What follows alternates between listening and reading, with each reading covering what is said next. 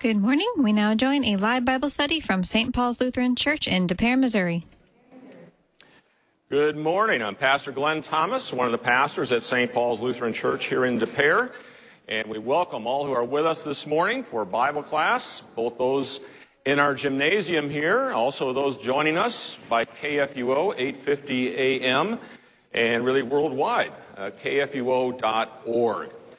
Today we'll be doing what we normally do in this class, and that's take a look at the lessons that are assigned for next Sunday.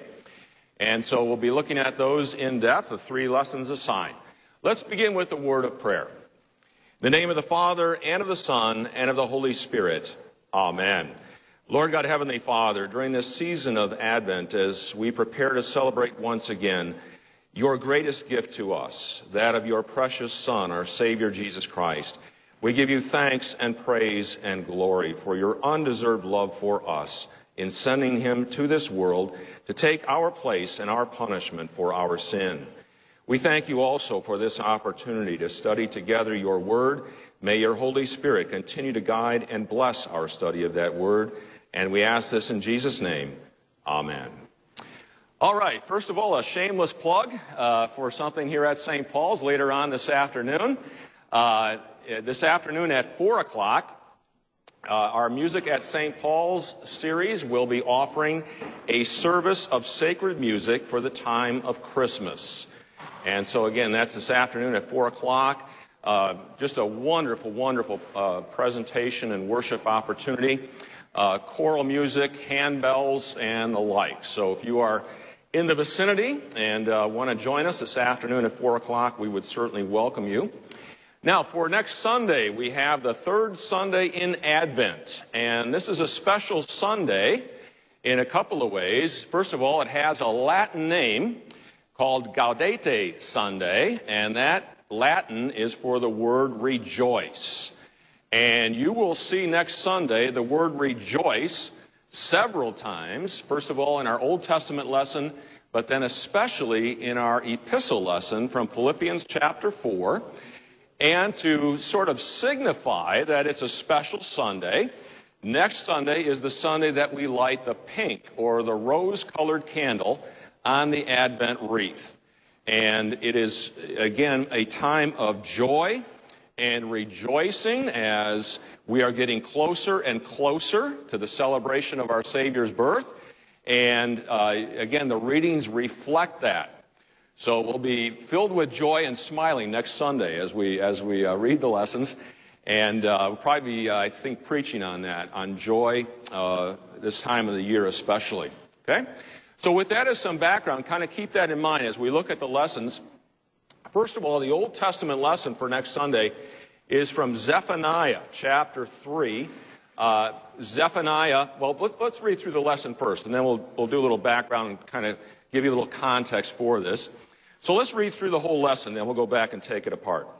Sing aloud, O daughter of Zion. Shout, O Israel. Rejoice and exult with all your heart, O daughter of Jerusalem. The Lord has taken away the judgments against you. He has cleared away your enemies. The King of Israel, the Lord, is in your midst. You shall never again fear evil. On that day it shall be said to Jerusalem, Fear not, O Zion, let not your hands grow weak. The Lord your God is in your midst, a mighty one who will save. He will rejoice over you with gladness. He will quiet you by his love. He will exult over you with loud singing.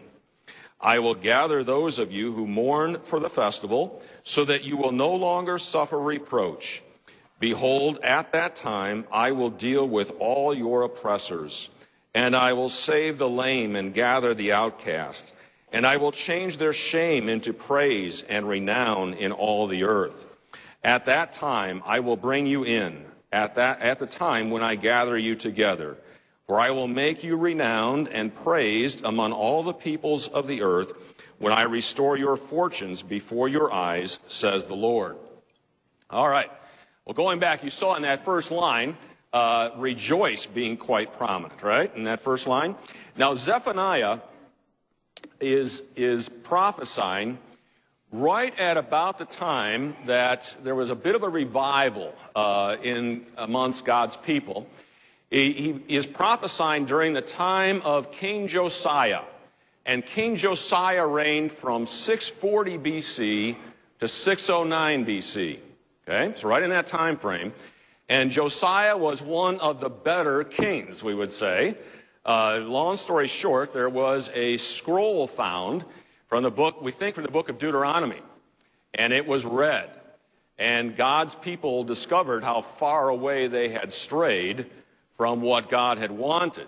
So King Josiah brings about great reforms. He shuts down many of the pagan false god worship places and starts bringing about great reform and running things the way God would want them run, according to the will of God. He takes over. He's only 8 years old when he takes over as king after his father died, and ends up dying in 609 B.C., actually in a battle with the Egyptians. So anyway, he is prophesying at this time. So 640 to 609, right in that time. Now, what has already happened in 722 B.C.? The northern kingdom has already been obliterated by Assyria. Okay, so that's a done deal. And so here, Zephaniah is prophesying to the south, to the southern kingdom, to Judah, to repent, basically.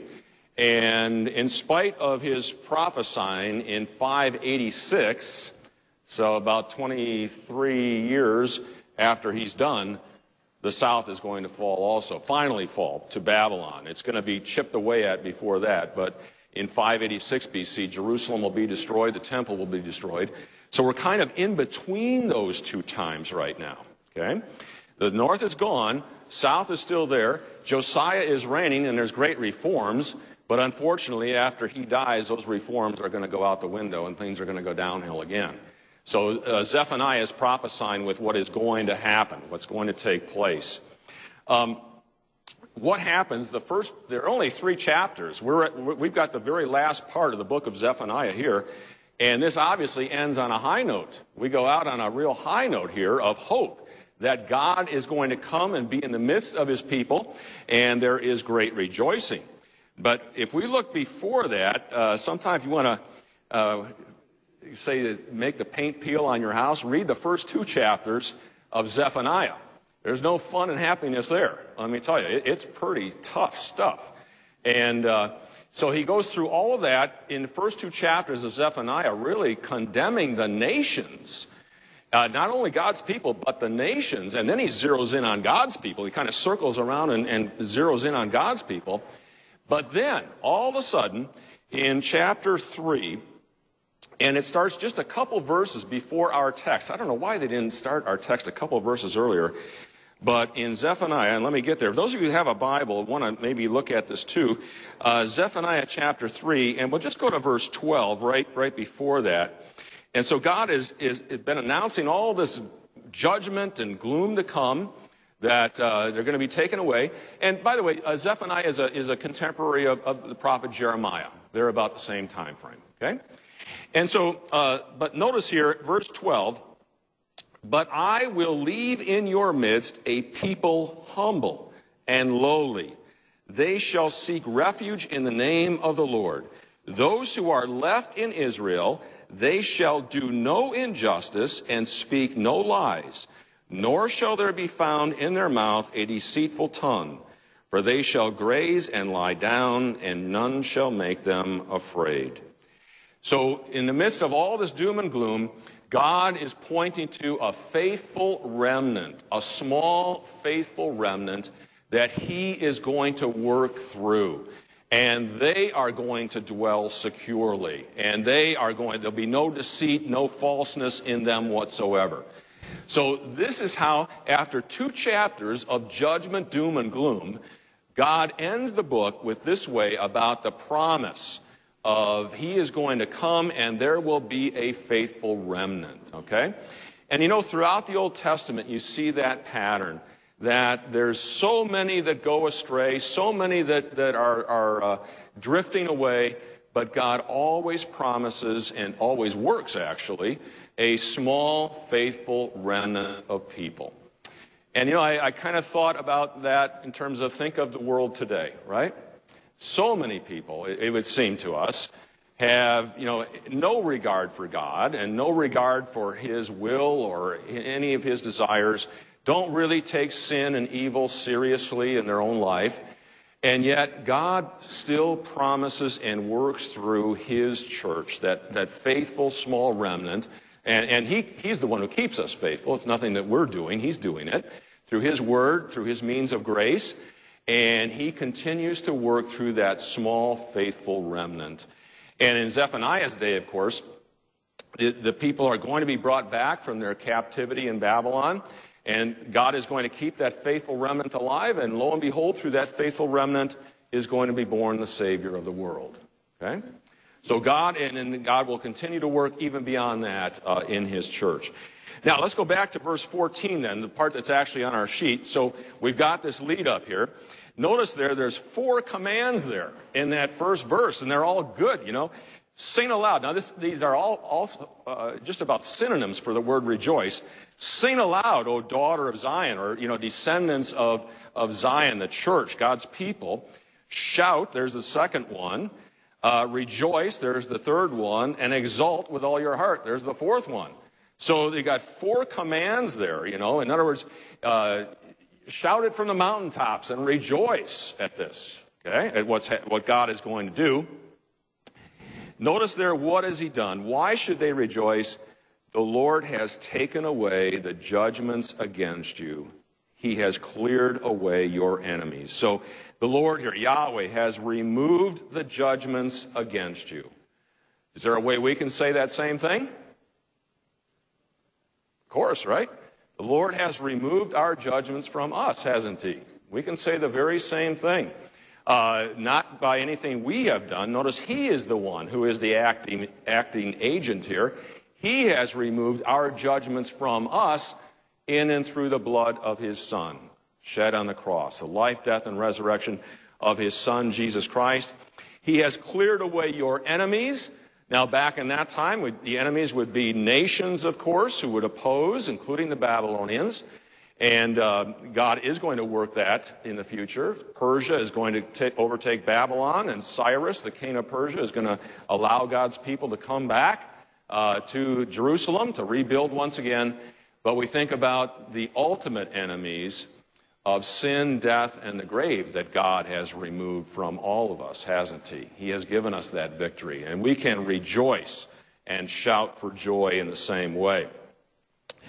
Now, going on, the King of Israel, namely the Lord, Yahweh, is in your midst. You shall never again fear evil. And, this is sort of the theme, you might say, for this whole section here. The presence of God in your midst and what He is doing for you. As you can imagine, when the people would go off into captivity in Babylon and be taken over, one question they may certainly have, and it's a very legitimate question, has God abandoned us? Are we now on our own? Has God left us now? And just the opposite is the answer here. No, rejoice. The Lord is in your midst. Fear no evil. Even don't you hear an echo of Psalm 23 right there, right? Even though I walk through the valley of the shadow of death, I will fear no evil. Why? Because you are with me, right? It's that presence of the Lord. And not just that He's there, that's comforting in itself, I guess, but He is there for us, right? He is there fighting for us and will not let us, as it says here, experience that evil. So it's the presence of the Lord in the midst of what they are going to be going through. Now, on that day, that's the famous day of the Lord to come, it shall be said to Jerusalem, fear not, O Zion, let not your hands grow weak. And by hands growing weak, it's almost like don't let your hands and your arms go limp. Like when a boxer gives up and puts his hands down like that. That's sort of what it is. In other words, don't grow weary, don't give up, don't let your hands go limp like that. Okay? And isn't that, again, very applicable to us today? Aren't there times when we grow weary? I mean, as a church collectively, right? And what's the use? He's saying here, don't give up. You know, I am in your midst. Don't let your hands grow limp and just give up in resignation. Okay, even with all that's going on around you. Why? Again, notice verse 17. Notice that presence of the Lord there again. The Lord your God is in your midst, a mighty one who will save. And that word there, mighty one, it means like a warrior. It's actually a military term. It's like a warrior. Your God is in your midst, and he will save. Okay? Now, notice the rather interesting thing. He will rejoice over you with gladness. Now, isn't that kind of strange? Who's doing the rejoicing here? God is. This mighty warrior is rejoicing over us. And, of course, it's not us by ourselves. It's what he has done in and through us. But, you know, there's just a few places like that in the Scriptures where it talks about God actually rejoicing over us, right? Remember where Jesus said there is joy in heaven over what? One sinner who repents, right? And I don't know if we ever think about that too much, that God is actually rejoicing or filled with joy over us and over sinners who repent. It's his will. It's what he wants. It's what he delights in. And he just is, his people here have repented. They've come back. And he is rejoicing now over them. That's quite a concept to really think about. He will rejoice over you with gladness. It's almost like he will rejoice with you with rejoicing. He will, notice here he will quiet you by his love. That word quiet can also mean soothe. He will soothe you with his love. In other words, it's almost like it's going to be a healing, a calming, almost a contrast to the rejoicing. But he will soothe you with his love. He will exalt, or again, rejoice over you with loud singing. Okay? And now, verse 18, just about everybody will say, is very challenging Hebrew to translate. So I think even the best translators will have to say, this is kind of a stab at this. Okay? It's very tough that not only the words, but the word order and what exactly is being said here. And this is the way the ESV does it. I think it's pretty good. I will gather those of you who mourn, or who, you can say groan or grieve for the festival. In other words, those people who are off and are being overtaken in Babylon, I will gather you for the festival so that you will no longer suffer reproach. You will no longer be downcast. Okay? Behold, at that time I will deal with your oppressors, or those who afflict you, like the Babylonians, like others. And I will save the lame, or it literally means the limping one. I will save the limping one and gather the outcast, or the one who has been pushed aside. Okay?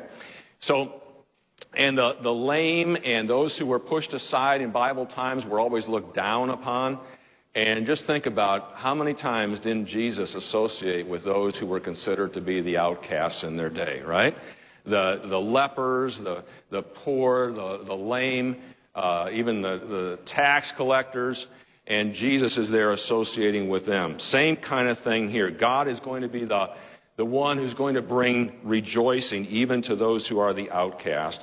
And I will change their shame into praise and renown in all the earth. So they may suffer shame right now. That's going to be changed into praise and renown. Notice, in all the earth. At that time, I will bring you in, this great time of gathering, at the time when I gather you together. Well, I will make you renowned and praised among all the peoples of the earth when I restore your fortunes before your eyes. And that's the way Zephaniah closes right there. So it's a great message of hope. And you see there that God is saying there's going to be this gathering that he is going to bring about. We can say, well, that happened the first time when he brings his people back from their captivity in Babylon.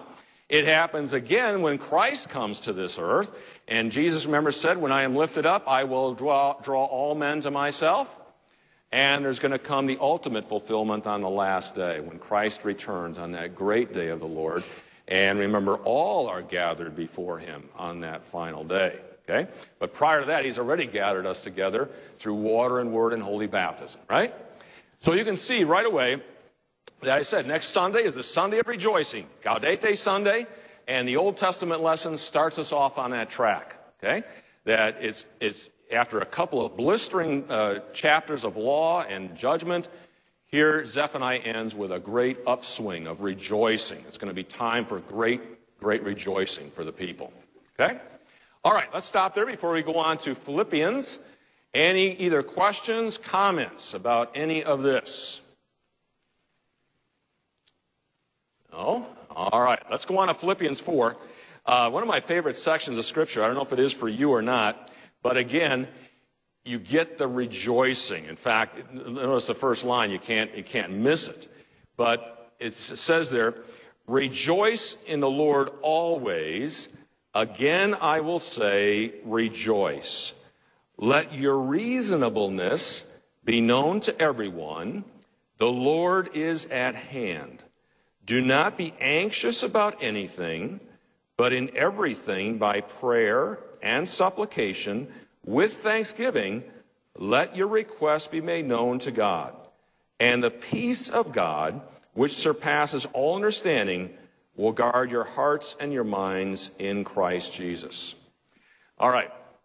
So you're obviously heavy on the rejoicing here, and Philippians is in general, but this is one of the main sections.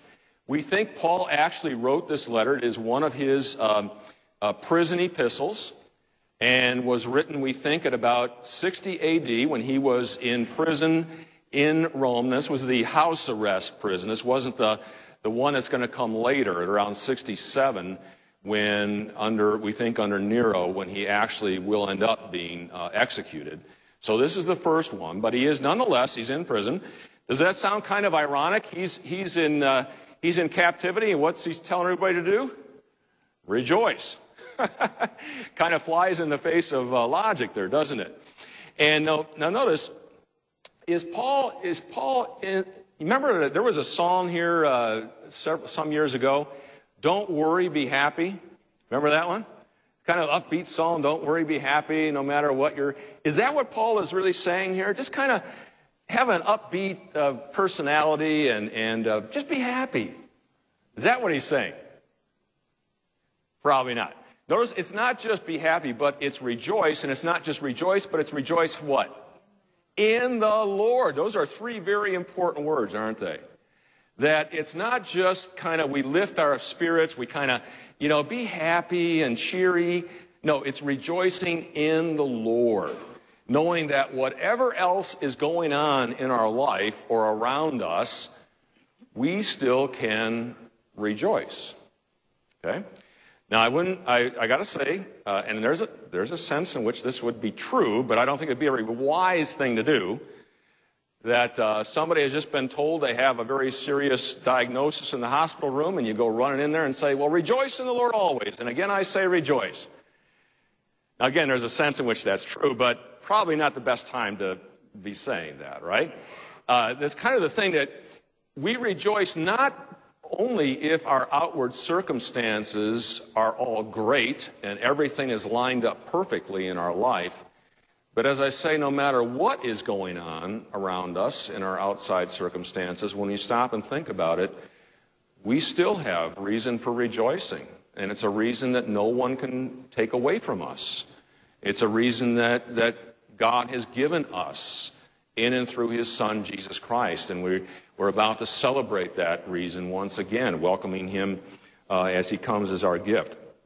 So it's rejoice in the Lord always, okay? And again, I will say rejoice. Paul says there, let your reasonableness be made known.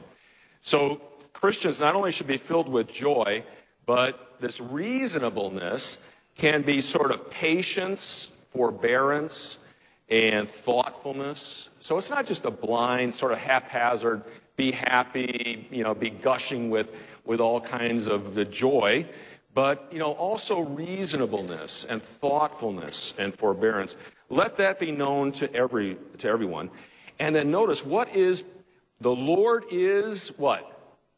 At hand. The Lord is near, or you could even say the Lord is in our midst again. There's that idea of the presence, just like we had back in Zephaniah, which causes us again to have reason for rejoicing, right?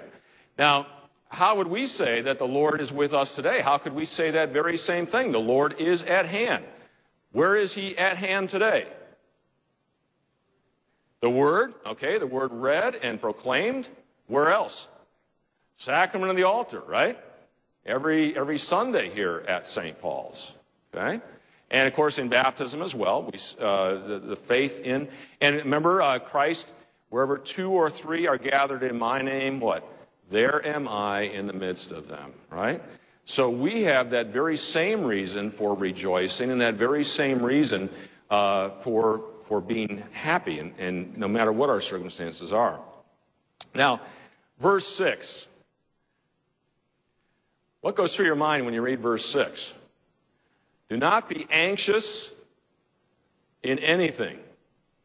So what goes through your mind when you read that? Hard to do. Yeah, that can be hard to do. In fact, we may even say something or think something like, well, Paul, that's easy for you to say, right? You're not facing what I'm facing in my life or in my family or in my vocation or in my circumstances in life. But let's stop and think about that for a moment. Did Paul know what it was to be in situations that would cause anxiety in someone's life? Yeah. We won't take the time to read it here, but sometime read 2 Corinthians chapter 11. And Paul has a catalog of things that he has experienced as a result of being an apostle. Shipwrecked, beaten with rods, left for dead. So we don't want to, this is not Paul from some ivory tower. In fact, he's in captivity. But he, in his life, knew what it was to be in situations that would cause anxiety and would cause stress. So he's saying here, don't be anxious about anything. So in other words, not being nervous or doubtful or worried about things, but notice in everything, by prayer, that's sort of the broad term, prayer in general, and supplication, and that's the more specific asking or requests. And notice there, with thanksgiving, let your requests be made known to God. Now, it's kind of interesting. Why would you think Paul would say, if you're in the midst of something that's going to cause you anxiety and stress, why do you think Paul throws in there, with thanksgiving, let your requests be made known to God? Why do you think he would throw in there, with thanksgiving? Nancy? Well, when you start thanking God and have gratitude for all the blessings, then suddenly the problem you have doesn't seem as bad. Yes. Yes. When you start thinking about all the ways that God has blessed you and all the things for which you have to be thankful, then it may dawn on you that this is the same God who's been with me and has blessed me all this way up in the past, to whom I am praying now with whatever this situation is, right? So there's almost an unstoppable process you have to go through. And, this is you'll notice many times when we pray in church or even informally before meetings and so on, we kind of follow that pattern many times, don't we? We start with thanking God for at least one thing, if not many more things he has done for us, and acknowledging that. And then we ask him for whatever it is that's on our mind that we're concerned with here in the now. And again, I think that can't help but have us think about this God who has blessed me with so much in the past is not somehow going to just turn his back on me at this point, right? There's another, I just heard this a couple of years ago, and I never thought about this before. But if you pray for these things with thanksgiving, someone said, well, you know, or maybe I read this, that it's almost as though you're thanking God before he actually delivers on the prayer. In other words, you are praying with the confidence already that it's a done deal. He's going to answer this prayer, and you're thanking him already with thanksgiving for what you're praying for. And maybe that's another good way. I think both of those are I don't think it's an either or. I think both of those can be applied. And now let's stop for a moment and just review. When we pray to God, is it correct to say, well, I prayed and prayed and prayed, but God didn't answer my prayer? And what we're saying there, what a person is saying there is, he didn't answer my prayer what? The way I wanted it to be answered, right? We would say that God does hear and respond to every prayer. And we'll go back to confirmation class here for a second. There's the three ways, right? Yeah, yes, if what we are asking for is good for us now, right? No, if what we're asking for is never going to be good for us. And wait, if what we're asking for is not good for us now, but will be in the future, right? And often liken that to a little child who is asking their parent for something. And let's say there's a burning candle there on the table, and the child is all enthralled with it. What reaches out to grab it, and the parent does what? Grabs a hand and pulls it back. Child cannot understand at that point why mom or dad is not letting me do what I want to do here. And of course, mom and dad know better. And, you know, I liken that to many times in our lives when it comes to the things we are praying for, that we sometimes think it's just got to be this. How could it not be this, God? And yet, sometimes don't you, those of you that are a little more experienced in life, don't you look back and maybe say to yourself 20 years later, boy, am I glad that I didn't get what I was praying for in that case, right? Whether it's maybe a job that you had been offered or any number of things.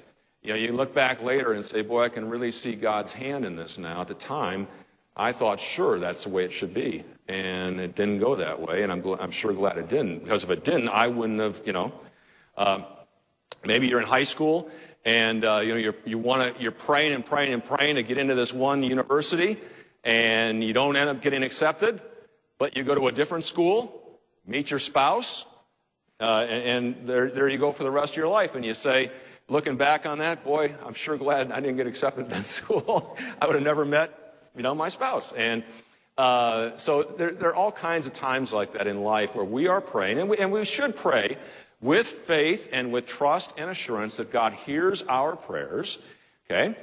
But now there's also an important distinction that we make. When we pray for physical things like getting into a certain college or getting a certain job or any physical type of thing, we many times will add a phrase, if it be your will, or something along those lines. Because when we're praying for physical things, we don't always know what God's will is.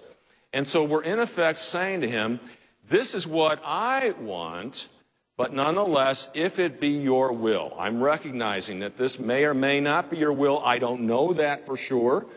And so, even on Sundays when we are praying for people who are ill in the hospital, we many times will add the phrase, if it be your will, or according to your will, grant health and healing.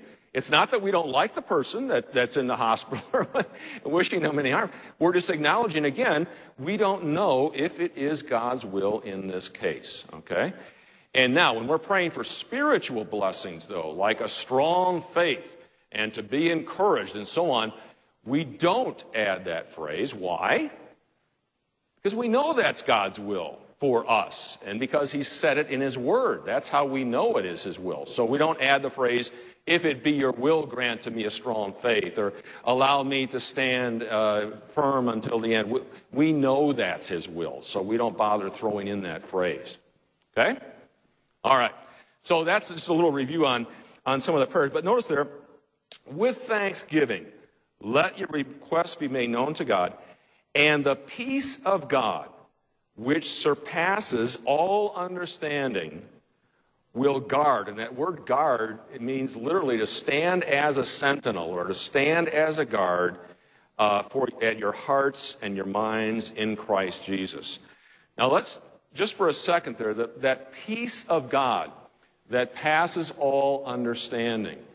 Does that mean then that we are never going to have problems or cares or concerns in life? That life is just going to be peaceful and placid and we will have no problems, no worries in life?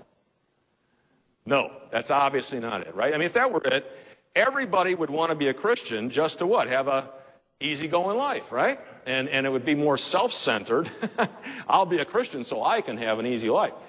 So, in fact, you look around and sometimes doesn't it seem as though some Christians and some families in particular at times seem to have way more in the way of hardships and just really tough things to get through in their lives from an earthly standpoint, you know, whether it's illness or, you know, just tragedy in their families and in their lives. But again, this peace of God that passes all understanding doesn't mean you're not going to have any problems, but it means that in the midst of whatever those things are in your life, again, you have a peace or a sense of well-being and calm confidence in God and in especially His Son, Jesus Christ. And that's something that, again, it passes all understanding. People can't many times understand how Christians can have that sense of peace and well-being even in the midst of some very, very difficult things in life, like death, for example, right? And how Christians can forgive people who have acted in at least careless, if not in intentional ways to cause injury or death to a family member, how Christians can forgive those people in the midst of that kind of thing. And so again, this is a sense of peace that only God can give. You know, as Jesus says, peace I leave with you, my peace I give to you, not as the world gives, do I give to you. And so that's that peace that passes all understanding, and it's a gift to us from God. And that's a reason for rejoicing next Sunday, because that Prince of Peace, Jesus Christ, is getting closer and closer on the third Sunday in Advent, okay? All right, let's take a moment here before we get into the gospel lesson. Any comments or questions on this?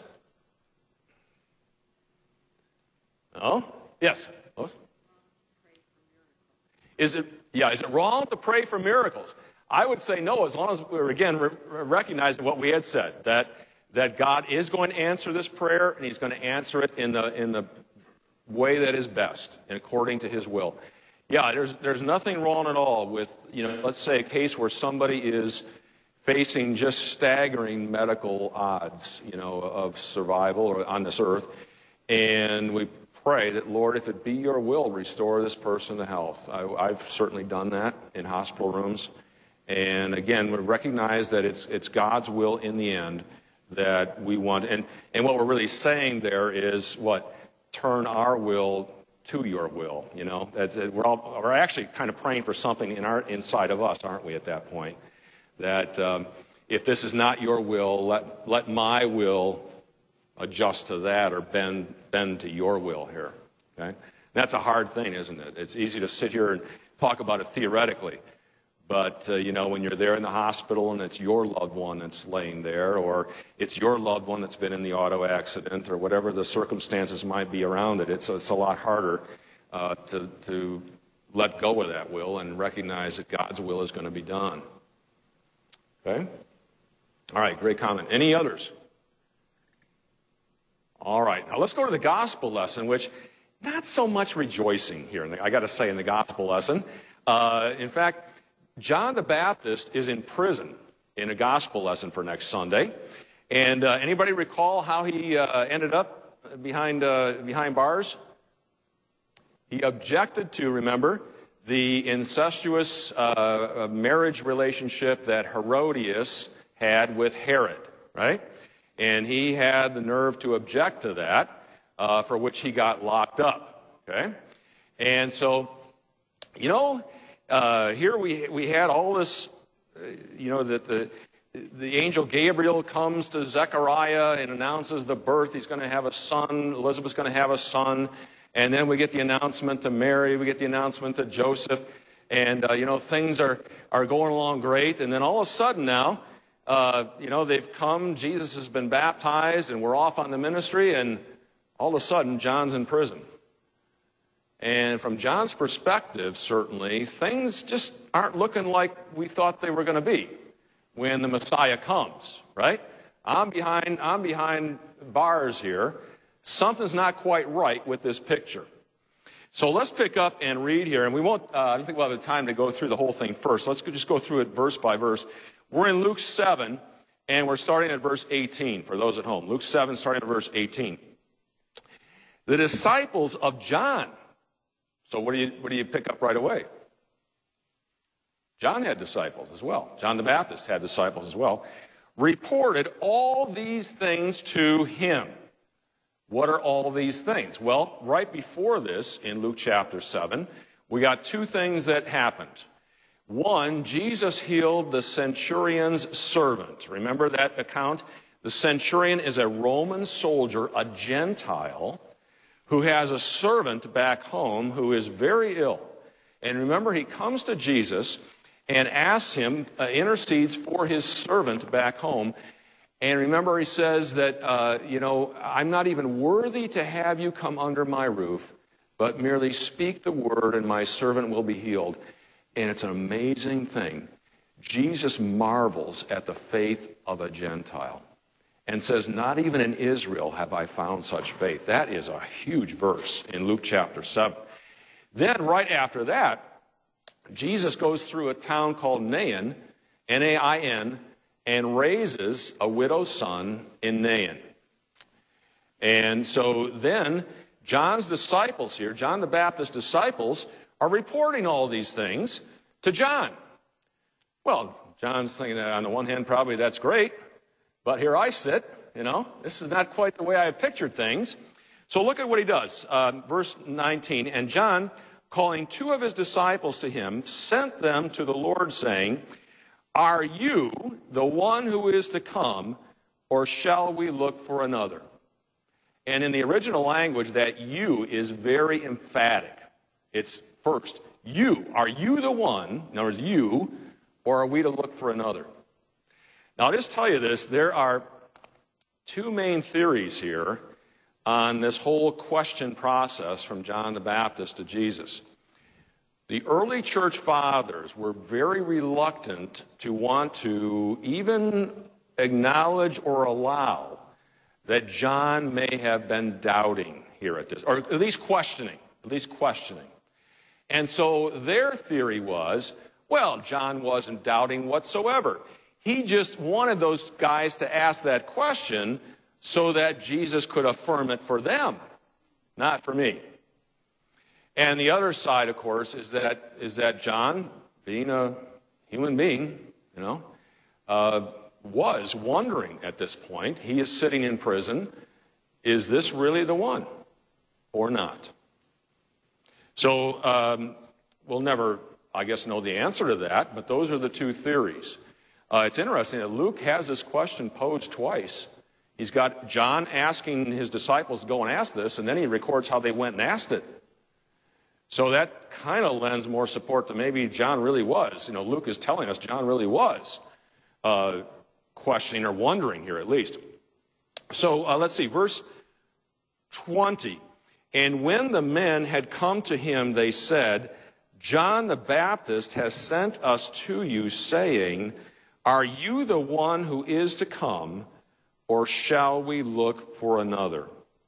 Now, isn't that the key question that all people, whether you are John the Baptist or not, that is the key question, isn't it?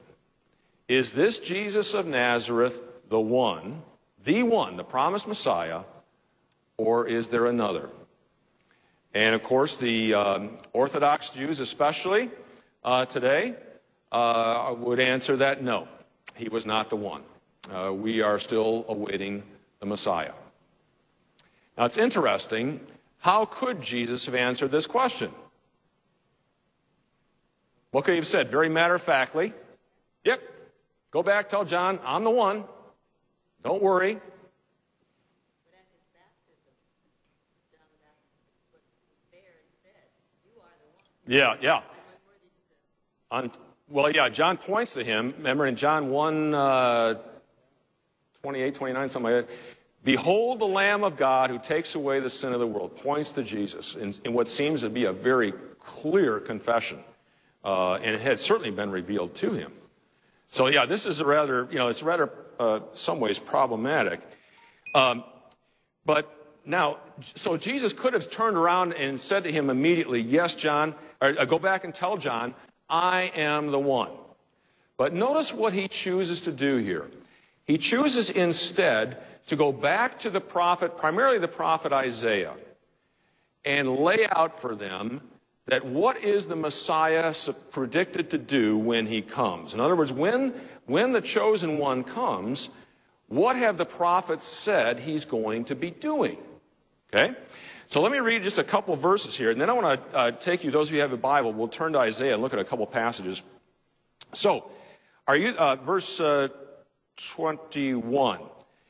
In that hour, he, Jesus, healed many people of diseases and plagues and evil spirits, and on many who were blind, he bestowed sight.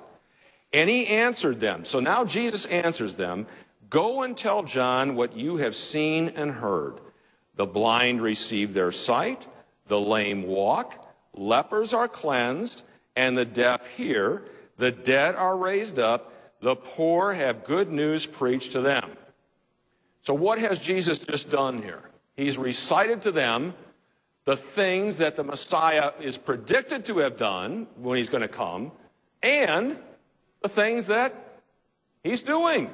In other words, if the shoe fits, right? He's it. Now let me just show you a couple of these.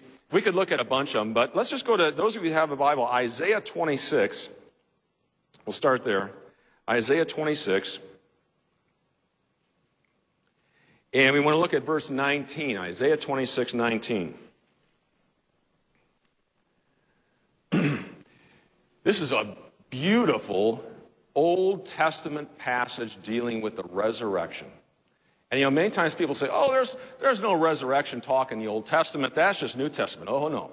There's a number of places. Notice verse 19. Your dead shall live. Their bodies shall rise. You who dwell in the dust, awake and sing for joy. For your dew is a dew of light, and the earth will give birth to the dead. Isn't that something? In the Old Testament, 700 years before Christ walks this earth, the prediction that the dead are going to rise. Well, what had Jesus just done in the town of Nain? Raise a dead person. Kind of looks familiar, doesn't it? Now let's take a look at, let's go 3 more chapters, Isaiah 29. Isaiah 29, and we want to look at verse 18 here.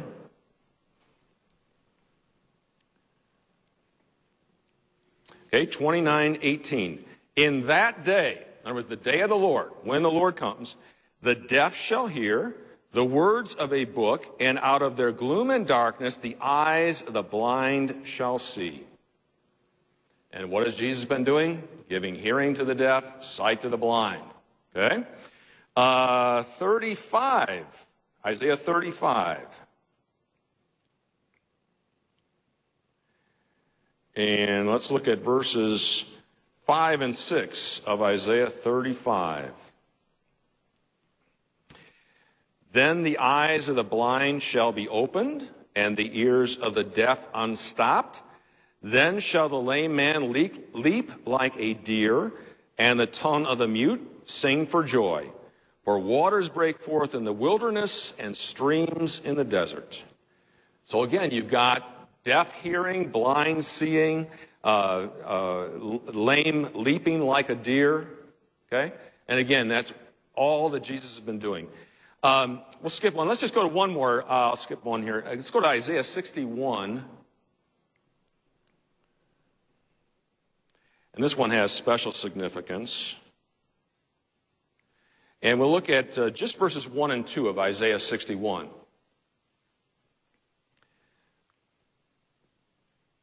The Spirit of the Lord is upon me, because the Lord has anointed me to bring good news to the poor.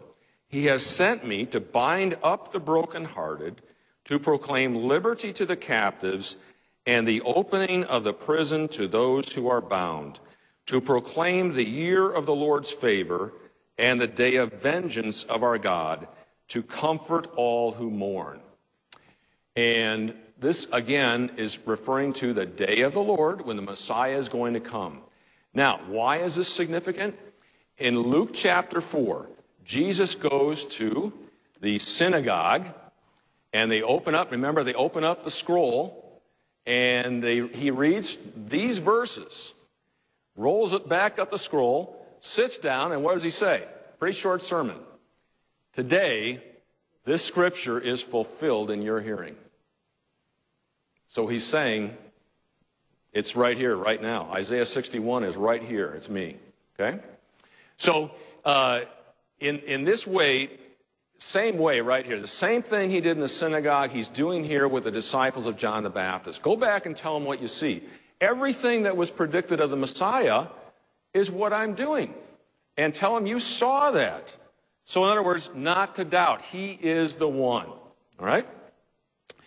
Then verse 23, and blessed is the one who is not offended or caused to stumble by me.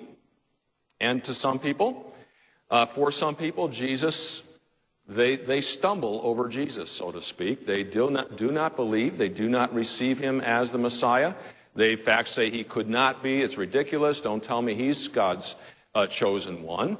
And Jesus is saying there, blessed is the one who is not offended by me or not stumbling over me.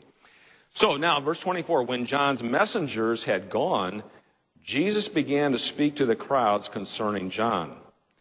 What did you go into the wilderness to see? Now, these are all these crowds who were coming out to be baptized by John the Baptist and to hear him preach, frankly, too. What did you go out into the wilderness to see? A reed shaken by the wind? And we think that's just a sort of a saying, you know, a reed that is blown back and forth by the wind, meaning somebody who vacillates and somebody who's just a yes man. Somebody that's not very definite at all in their opinions. Well, that wasn't John. John was just the opposite. He was stalwart and, you know, just intense. Verse 25, what then did you go out to see? A man dressed in soft clothing? Well, we know he wasn't, right? Camel's hair. Behold, those who are dressed in splendid clothing and live in luxury are in king's courts. In other words, not out here in the wilderness. What then did you go out to see? A prophet? Yes, I tell you, more than a prophet. So he was a prophet, but even that's not adequate enough. This is he of whom it is written, behold, I send my messenger before your face, who will prepare your way before you. Does that sound a little familiar? It was in today's Old Testament lesson from Malachi 3. I sometimes wonder, we should have had switched to this Old Testament lesson on next Sunday. But he's saying, John is the one of whom Malachi prophesies in Malachi 3:1. He is the messenger that's going before the Messiah's face to prepare the way for him. Okay? Then going on. Whoops, we got to scoot here. We got time. I tell you, among those born of women, none is greater than John. Yet, and that's probably, we think probably because of his association with Christ and all that had been revealed to him. He's the last of the great prophets and even more than a prophet. Yet the one who is least in the kingdom of God is greater than he. The one who has all of his sins forgiven and in repentance is blessed beyond measure is greater than he. Now notice the parenthetical statement here, starting in verse 29. When all the people heard this, and the tax collectors too, they declared God just, having been baptized with the baptism of John. Remember last week we talked about the baptism of John. That is not we don't think a Trinitarian baptism, Father, Son, Holy Spirit, but a baptism of repentance. In other words, it accompanied repenting of your sin and turning to God and preparation for receiving Christ. verse 30. So the tax collectors and all of those were the ones who repented and turned to God and believed. Verse 30, but the Pharisees and the lawyers rejected the purpose of God for themselves. In other words, what God wanted for them, namely that they would repent and believe, not having been baptized by him. The Pharisees and the lawyers, they would refuse to be baptized by John. They would refuse to repent. They didn't think they needed repentance. They had Abraham as their father. Okay? 31, to what then shall I compare the people of this generation, and what are they like? They are like children sitting in the marketplace and calling to one another. So it's kind of like children sitting by the side and they're bantering back and forth. That's sort of like their attacks of Jesus. Meaningless chatter back and forth. He's comparing that generation to. Now, this is kind of an interesting one. We played the flute for you, in other words, this generation, and you did not dance. We sang a dirge, and you did not weep. So this, again, is kind of hard to interpret, but kind of the idea of they heard what Jesus and the message was, but they weren't taking it in and they weren't participating. The dirge you can almost think of as law, when Jesus and John the Baptist talked about repenting, and they did not weep. And then we played the flute as almost maybe the gospel, and you did not dance. In other words, you just didn't receive it. You didn't participate. You were just deaf to it. Okay? And then verse 33, for John the Baptist has come eating no bread and drinking no wine. He was a Nazarite, it seems. Gabriel had prophesied that. And you say he has a demon. So they were saying John must have a demon, must be crazy. Verse 34, the Son of Man has come eating and drinking, and you say, look at him, a glutton and a drunkard, a friend of tax collectors and sinners. So that's what they were concluding about Jesus, the scribes and the Pharisees, that he's a drunkard, a friend of tax collectors and sinners, the outcasts of the day. And then finally, verse 35, yet wisdom is justified by all her children. In other words, what is wise proves to be true in what happens down the line. Okay? So not a lot of joy in the gospel lesson for next Sunday, but we got joy in the Old Testament lesson and in the epistle lesson. So remember, next Sunday, Gaudete Sunday, pink candle gets lighted, and we rejoice. All right? All right, let's close in with the benediction. May the grace of our Lord Jesus Christ, the love of God, and the fellowship of the Holy Spirit be and abide with you all. Amen. Thank you.